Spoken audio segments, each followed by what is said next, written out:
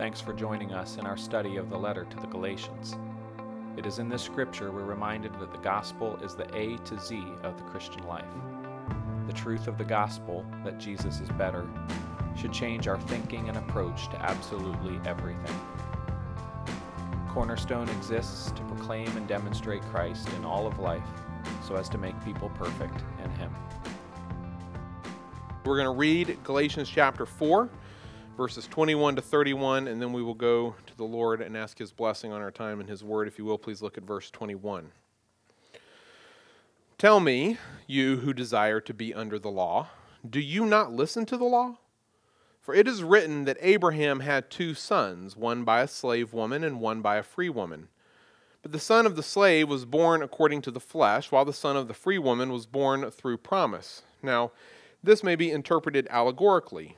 These women are 2 covenants. One is from Mount Sinai, bearing children for slavery. She is Hagar. Now, Hagar is Mount Sinai in Arabia. She corresponds to the present Jerusalem, for she is in slavery with her children. But the Jerusalem above is free, and she is our mother.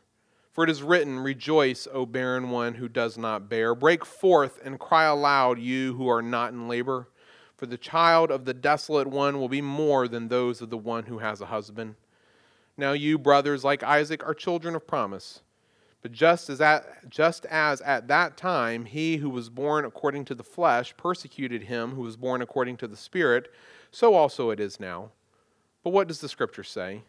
Cast out the slave woman and her son, for the son of the slave woman shall not inherit with the son of the free woman. So, brothers, we are not children of the slave, but of the free woman. Will you bow your heads with me? God, we just ask your blessing on our time together. Help us to understand, to see, to get Paul's point as he concludes now this argument that we've been looking at for weeks. I pray that as we finish this and as we begin to transition into chapter 5, that we will begin to be able to live out the concepts that we have been looking at for weeks now and understand how they apply to us. We ask all this in Jesus' name. Amen. Well, as we come now to the end of Paul's main argument against these false teachers here in Galatia, we find ourselves, I think, at somewhat surprising place. After all of his detailed biblical and theological arguments that he's been presenting now for a chapter and a half, 2 chapters, after taking the time to reinterpret for us, if you think about it, the entire purpose and story of the Old Testament, after having made it abundantly clear that the Old Testament law cannot save us, it never has been able to, and it never will, Paul now turns to that very law to make his argument, final argument, in a way that is, as I said a moment ago, a little bit surprising, I think, to us. And to understand why it should be surprising to us, let's turn our attention for just a moment into church history and a church father named Origen. Origen was born to a Christian family in Alexandria, Egypt, in about 184 A.D., not only was he classically trained, education at the time, but he was also pretty well versed in Scripture from a young age. And so at about 20 years of age, Origen started, or restarted, depending on your view of history, a school for teaching the Scriptures in Alexandria that became one of the most influential schools in all of the early church. And Origen then, along with it, became one of the most influential teachers, Bible teachers, in all of the early church. Now that said, that doesn't necessarily mean that he was a good Bible teacher or a great Bible teacher. It just means that he had a great deal of influence. And as I look at Origen and kind of critique him from my particular perspective, I would say actually he was not a very good Bible teacher, and that in actuality, while he may have been very well intentioned in all that he was trying to do, I think he did a great deal of harm, both in the short run and in the long run, to the church because of his approach to interpreting Scripture. You see, Origen believed that there was, and we'll just use for simplicity's sake, 2 levels of meaning within all of Scripture. So as you look at Scripture, there's 2 levels of meaning. There is first the lower level, which is for the uneducated or perhaps the unenlightened, the people who maybe aren't as well versed in how to interpret Scripture as Origen was. And this would be the surface level, or in other words, the literal meaning of Scripture. Now, that's not to say that Origen rejected a literal interpretation of Scripture, at least not completely. He generally, I'd say, would embrace a literal meaning, though he would deny a thing or two here and there. For Origen, it just meant that if the surface level of Scripture, if that literal meaning is all you see when you go to the Scripture, then you're missing a big chunk of what's going on in the text, because for him, the fuller, more complete, higher level of meaning within Scripture was to be found within what we would call the allegorical interpretation of Scripture. In other words, the hidden story of Scripture.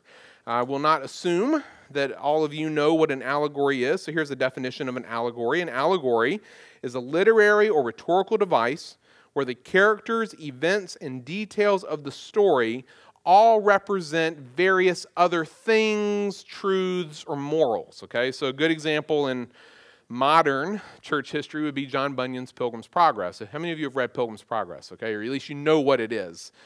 In Pilgrim's Progress, it's the story of a man named Christian who is on his way to the celestial city. And on the way to the celestial city, all kinds of things happen to him. He meets all kinds of people with funny names and funny events and funny situations, except none of it's meant to be taken literally. It's not a true story, and yet it's a very true story because it's an allegory of what the Christian life is like as we make our way to heaven. What kinds of people and situations and things do we run into? And so this is the same approach that Origen took, not with a piece of literature like Pilgrim's Progress, but with Scripture itself. He would come to it and try to see what's the deeper story. What do all these things represent? So, for example, the story of creation had two levels of understanding in Origen's mind. He didn't deny the literal creation of the world by God, though he did deny a few of the details of it.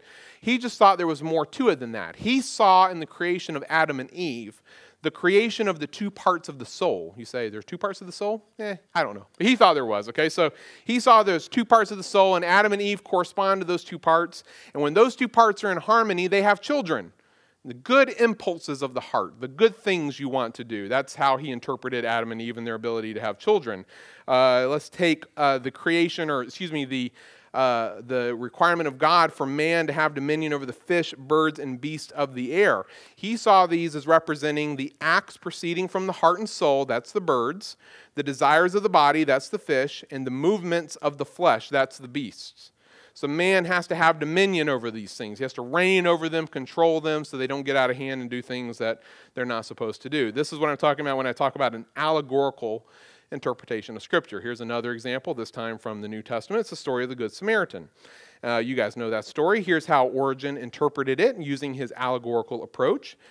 The man who fell among robbers was Adam. Jerusalem represents heaven, and Jericho, since it was away from Jerusalem, represents the world. The robbers are man's enemies, the devil and his comrades. The priest stood for the law, the Levite for the prophets, the Good Samaritan for Christ. The beast on which the wounded man was placed is Christ's body, which bears the fallen Adam. The inn is the church, and the two coins that the guy pays to the innkeeper are the Father, God the Father, and God the Son. And then finally, the Good Samaritan promises that he will come back again, so Christ will come again at the end of the age. That'll preach, right? I mean, that's pretty good. He got a lot out of that story of the Good Samaritan there and all the details of it. He was able to find something in every bit of it. But what's, of course, the problem with that kind of approach? Well, the problem is that the only limit on what you can find in a particular story of Scripture when you're interpreting it that way is your own imagination, whatever you can come up with. So, I can do this too. I'll interpret the story of the Good Samaritan allegorically. I think the man who fell among the robbers is an alien, and I think the Good Samaritan is Burt Reynolds. I think the inn is Motel 6, which makes the innkeeper Tom Bodett, and the two coins clearly refer to country music and Sudoku, right? Am I wrong? You can't tell me I am. Not based on that particular approach to Scripture, right? Why not? Why couldn't that be the real meaning if this is the way we should approach Scripture? And that, of course, is the problem. Origen's allegorical approach to the inspiration of Scripture was very influential, as I said, in his day, and it did a lot of damage to the church, both in the short run and in the long run. Because the proper approach to Scripture is what we would refer to as simply a literal or normal interpretation of Scripture. I've talked about this before. It's just where you take what someone says, what someone writes, normally.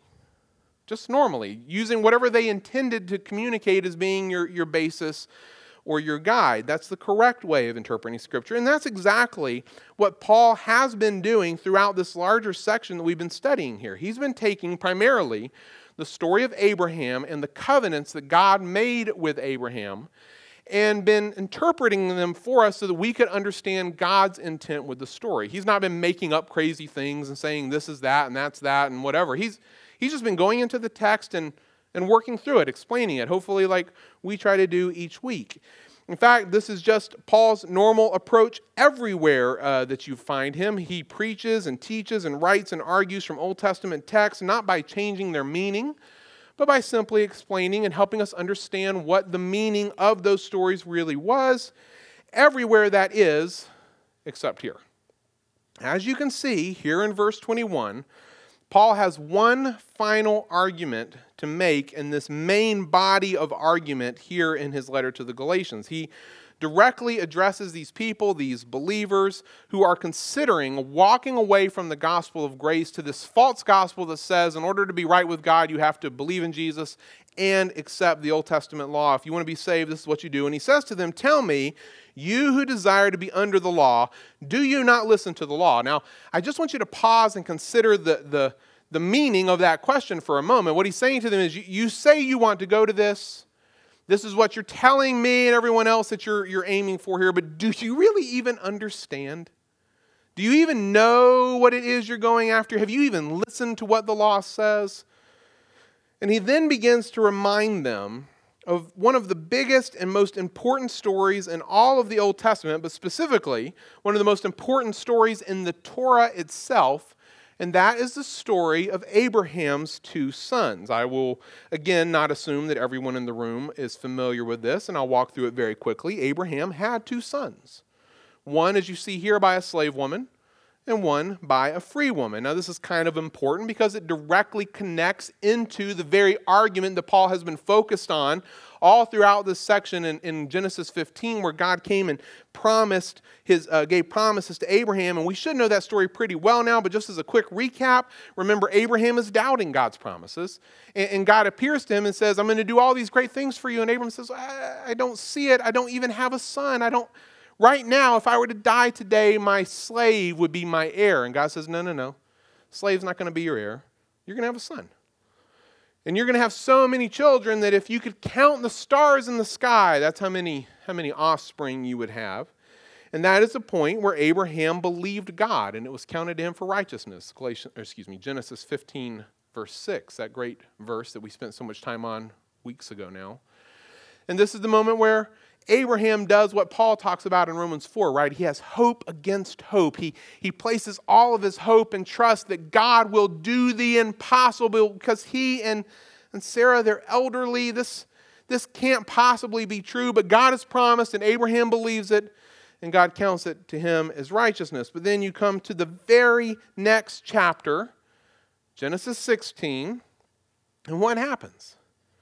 Well, there's Sarah, recognizing that she cannot have children on her own, she's infertile, she devises a little plan. She has this servant, an Egyptian girl named Hagar, and she decides that she will give Hagar to Abraham as a concubine so that he can have a child with her. In other words, if Hagar gets pregnant, Sarah will claim that child as being her own child. Talk about Jerry Springer, right? I mean, that's you read this and you're like, what? I mean, really? And I love that because the Bible almost never pulls a punch when it describes for us what people do. There's a few situations where the Bible treads lightly in a particular story or scenario, their authors, and don't maybe give us all the details, the dirty details that they could. But a lot of times they just lay it out there. And here's Moses. He's just laying it out here for everyone to see, good, bad, and ugly. And this is clearly the ugly. And as you think about this at the time, culturally, this was acceptable. I highly doubt any of the three of them looked at this situation and thought, this is probably wrong or weird in some kind of way. No, well, it was wrong and weird in multiple ways. But the most important of which, in this particular context, is that it goes directly against what God had just promised. The whole conversation between Abraham and God, just one chapter prior. It goes against every last bit of that. God had promised to give Abraham and Sarah a son, something only he could do. But they take matters into their own hands, and Abraham does have a son with Hagar. That son's name is Ishmael. And Abraham, we are told in Genesis 16, verse 16, is 86 years old at that time. As a side note for later, Ishmael will go on to become the father of the Arab nations. Just tuck that away for a second. Now, fast forward 5 chapters and 14 years in time, and you come to Genesis 21 and the birth of Isaac. And I'm just going to read to you the first 5 verses. I'm not going to put them up here, so just listen. The Lord visited Sarah as he had said, and the Lord did to Sarah as he had promised. And Sarah conceived and bore Abraham a son in his old age at the time of which God had spoken to him. Abraham called the name of his son who was born to him, whom Sarah bore to him, Isaac. And Abraham circumcised his son Isaac when he was 8 days old, as God had commanded him. Abraham was 100 years old when his son Isaac was born to him. All right, so finally, after all this time, after all this waiting, God fulfills his promise. And I love that Moses highlights that specific aspect of that story as he begins to tell it here. The Lord visited Sarah. The Lord did to Sarah as he had promised. He just wants it to be very clear that what has happened is a miracle. All right, it's impossible. It was impossible physically, but God has done this, and only God could have done this. And so now if you think back here to verse 22, you see Abraham has 2 sons, one by a slave woman, Hagar, one by a free woman, Sarah. But the son of the slave, Ishmael, was born according to the flesh, while the son of the free woman, Isaac, was born through promise. And now the meaning and significance of that, I hope, is clear to you. In Ishmael's case, his birth is very much according to the flesh. I mean, it's just normal. You've got a fertile girl, a guy who can impregnate her, they have a baby. I mean, anyone can do that. I remember listening to Elizabeth Elliot one time, if you know Elizabeth Elliot, Jim Elliot's wife, on the radio, and she was talking about counseling and specifically counseling girls, and she had said that sometimes she get a young girl who was pregnant come to her like, Miss Elliot, I don't know how this happened. She's like, I know how it happened. It happens the same way every time, right? That's what happened. According to the flesh. In Isaac's case, though, his birth is through promise. In other words, it's outside of Abraham's power. There's an elderly woman. She's infertile. Abraham cannot on his own get her pregnant, and yet, here she is with child. And that's not to say that this is done outside the normal means. I'm not indicating that at all, that the baby's miraculous in that sense like Jesus was, but it's something only God could do. It's something that could only come through promise. All right, so this is it. This is the story from the law that he reminds these Galatian readers of. Now he says, this story that they should know very well, now you understand it as well, may be interpreted allegorically. And as I said earlier, Paul's normal approach to Scripture is to simply take it and interpret it normally, just to go through the facts and details like we would here and explain what the intent is. And this is the only time, though, that I'm aware of out of all of his writings where he does this exact thing, where he's about to reinterpret the story of Hagar and Sarah, of Ishmael and Isaac, from an allegorical perspective. Okay, well, let's see what he does with it. He says that these 2 women are 2 covenants. One is from Mount Sinai, bears children for slavery. This is Hagar. Hagar is Mount Sinai in Arabia. She corresponds to the present Jerusalem, for she's in slavery with her children. But the Jerusalem above is free, and she is our mother, for it's written, rejoice, O barren one who does not bear, break forth, cry aloud, you are not in labor. Continues the quote there. He says, now you brothers, like Isaac, are children of promise. But just as at that time he who was born according to the flesh persecuted him who was born according to the Spirit, so also it is now. Did you follow all of that? I mean, he just like, whole bunch of stuff all at once there. You know, in a normal allegory, like Pilgrim's Progress, for example, or even in Origen's interpretations of Scripture. In a normal allegory, each thing just represents one other thing, okay? So the fish is this, and the donkey is that, and the Good Samaritan is Christ. It's just one thing represents one other thing. But in this particular example, the details that Paul gives represents a lot of things. First, on the Hagar and Ishmael side, we see that they represent the Old Covenant. In other words, the law. The Torah, the law that was given to Israel at Mount Sinai in the wilderness when they were on their way out of Egypt. And this is, Paul tells us, of the flesh and equal to slavery, flesh, slavery. Have we heard those words before along the way here in Galatians as we've been reading the argument? Yeah, we have. We've heard them quite a bit, actually. Paul's been using them over and over again to describe what the law is like. He says its modern day equivalent, from his perspective, is the earthly city of Jerusalem. And why would he say that? Because that's the seat of Judaism in his own day, right? That's where the Pharisees and the Jews who are opposed to the gospel are headquartered. And then finally, like Ishmael persecuted Isaac, which is likely a dual reference to Genesis 21:9 in the section there, and to the persecution that existed even in Paul's day between Arabs and Jews. That's not recent, so don't think that is. That goes back thousands of years. He says, like Ishmael persecuted Isaac, so do those who follow the law persecute those who follow Christ. He got all of that out of that Hagar, Sarah, Ishmael, Isaac story that we just looked at. Okay, what about the other side? Well, on the Sarah Isaac side then, and not all of these details are stated, but they're implied by the fact that he countered them on one side, you're implied on the other. Well, they represent the new covenant.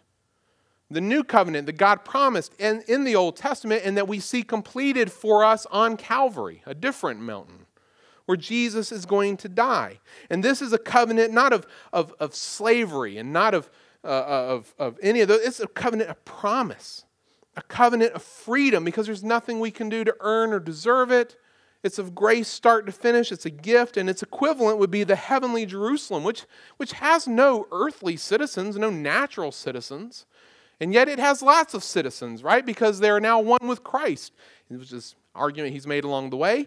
And then like Isaac was persecuted by Ishmael, so the followers of this covenant are persecuted by those of the other covenant.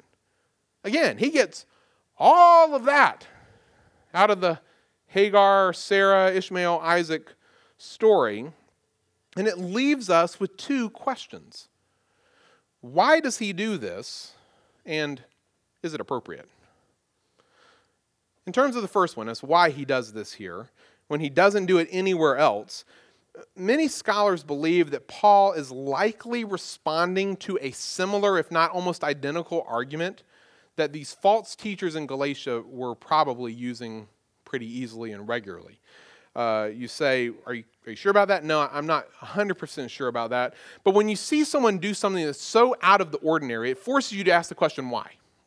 Why would they do that here? They haven't done that before. They never do anything like this again. So what's going on here? And I would say from my own study, it seems to make the most sense, not only within the context of Galatians, but within the larger context of all of Paul's ministry and writings. It is possible that these false teachers are using some similar approach, perhaps allegorical in and of itself with these believers there to try to lure them away. And Paul is taking their very approach, turning it on its head and putting it back at them, trying to help the believers there understand what's really going on, that those who live under the law are not the true children of Abraham. They're like Ishmael. They're like the Gentiles, those who are enslaved, those who live according to the flesh. If you want to go back to that column, okay, but don't be fooled to think that you're going to be a child of Abraham by that. No. That's being a child of slavery over there. Those who live under the gospel of grace are the true children of Abraham because they are the children of promise and of freedom. So which one do you want to be, Galatians? What column do you want to fall under? If you're going to take this kind of thinking, have you really thought it through? Which one do you want to be? Well, seen from this perspective, the law doesn't look quite so good. So I think he's using their own argument against them. Can I be 100% sure? No. But you do see him do similar things elsewhere, like in Corinthians, where he keeps repeating everything's lawful. Where do you think that's coming from? It's probably coming from the people who were causing problems in the Corinthian church. So he takes it and turns it on its head. Yeah, everything might be lawful, but not everything's helpful. Oh yeah, everything might be lawful, but not everything builds up. He likes to do that when he's dealing with an opponent, take their own arguments and use it against them. And so when I take that and see he doesn't use this approach anywhere else, it seems to make the most sense of what's going on here. Now, second question, and maybe more important, is it appropriate for him to do this? And of course, the default answer is yes, because it's Scripture, right? I mean, that's kind of easy. I mean, at the most basic level, it's yes, because Paul is writing under the inspiration of the Spirit. These are God's words, and as such, they're automatically appropriate. But even at the rhetorical and hermeneutical level, remember, hermeneutics is the study of the art of interpretation. So even at that level, I'd say it's yes, because I do think he's simply turning an argument on its head and using it against these false teachers. But does that mean we should do this? That's really the big question, isn't it? Is that how we should approach Scripture then? And you're sitting down in the morning and you're reading this or that, and you're like, I'm going to find the deeper meaning here. I'm going to see what God really meant in this passage by using my imagination. No, I wouldn't recommend it. There's an old joke about trying to find Jesus on every plank of the ark, Noah's Ark, or in every nail. You can try, but I wouldn't recommend going that way. Because when it comes to Paul's normal approach to the interpretation of Scripture, remember, this is an exception and not the rule. And I think it's an exception with a context that makes sense of it, and therefore I don't know that we need to try to mimic this when we are reading Scripture. Now, does that mean that we can't find connections and themes and ideas that seem to be happening in one story that we maybe find somewhere else? No, it doesn't mean we can't find that at all. In fact, I think if you interpret Scripture normally, literally, you're just reading through, you're going to end up finding lots of connecting ideas and themes. I just don't want to see you turn everything into an allegory like Origen did. As I said earlier, the only limit then is to what you find in your own imagination. And so what's Paul's point with all of this? Where does he end? Well, look at verse 30. He says, but what does the Scripture say then? Out of all of that analogy, right? If you're going to pick a column, you're going to go one way or the other. What should you do with it? Well, what does the Scripture say? Cast out the slave woman. Cast out her son, for the son of the slave woman shall not inherit with the son of the free woman. So, brothers, we are not children of the slave, but of the free woman. And so that's the final call. The final application, the final plea of Paul's argument here is to reject. I've been explaining to you for all this time why they're wrong, why they're not telling you the truth, why they're lying, what their motivations are. Here's what you need to do. It's very simple. Cast them out. Reject them. Turn your back on them and walk away from them. Now, just to be clear, he's not referring to all Jews everywhere as if this is some kind of anti-Semitic thing. No. Paul's a Jew. He's speaking to Jews. That's not his point at all. His point is that these false teachers, anyone who would distort the true gospel of grace and try to bring you back into the slavery of the Old Testament law must be rejected because they're trying to enslave you. So do not listen. Reject them. Cast them out. You are not children of the slave woman like them. You are children of the free woman. So stay in your freedom. Stay. And as we begin to look, and even if you have your Bible open, I would just encourage you to look at the very first verse of chapter 5. What word stands out? The very first verse of chapter 5. Any word jump out at you? Freedom. See what he's doing here? He's bridging. He's getting ready to turn a corner. As you turn to chapters 5 and 6, you're going to see that they are just really the application of this argument and that this will be the theme. Stay in your freedom. Stay in your freedom. Don't leave your freedom. Live your life in this freedom. Understand this freedom. Hey, don't abuse this freedom, but stay in this freedom. This is something the church, and I think believers today desperately need to think about. I'm talking about us here at Cornerstone. What does it mean to be free in Christ? What does that look like? How do you live then? Because you think about it from the Jewish perspective, they always knew how to live. Whatever the law said, do it. And Paul's like, that's done. What do you do then? And what do I do? Well, this is where we're going to turn beginning next week. So will you bow your heads in prayer and let's ask God to help us as we begin to go into this very, very important section of the letter to the Galatians. Jesus, this is in a sense, why we have come to this letter, because through all of this second big chunk of Galatians, there's a part of me that's been almost tired of it at points. Like I don't follow the law. I'm not Jewish. I don't live my life there. I never have lived my life there. And yet I also recognize there's a very real part in which I have. And as we think about our own lives as Christians and what it means to live in the Spirit, many of us don't know. We don't even begin to understand what kind of freedom you've called us to and what that freedom should look like. There are many believers who don't enjoy that freedom, some who abuse that freedom. And so we know that all of this has been building for this moment, for us to go now into the text and see what does it mean to live out the freedom that we have in the gospel of grace and faith in Christ.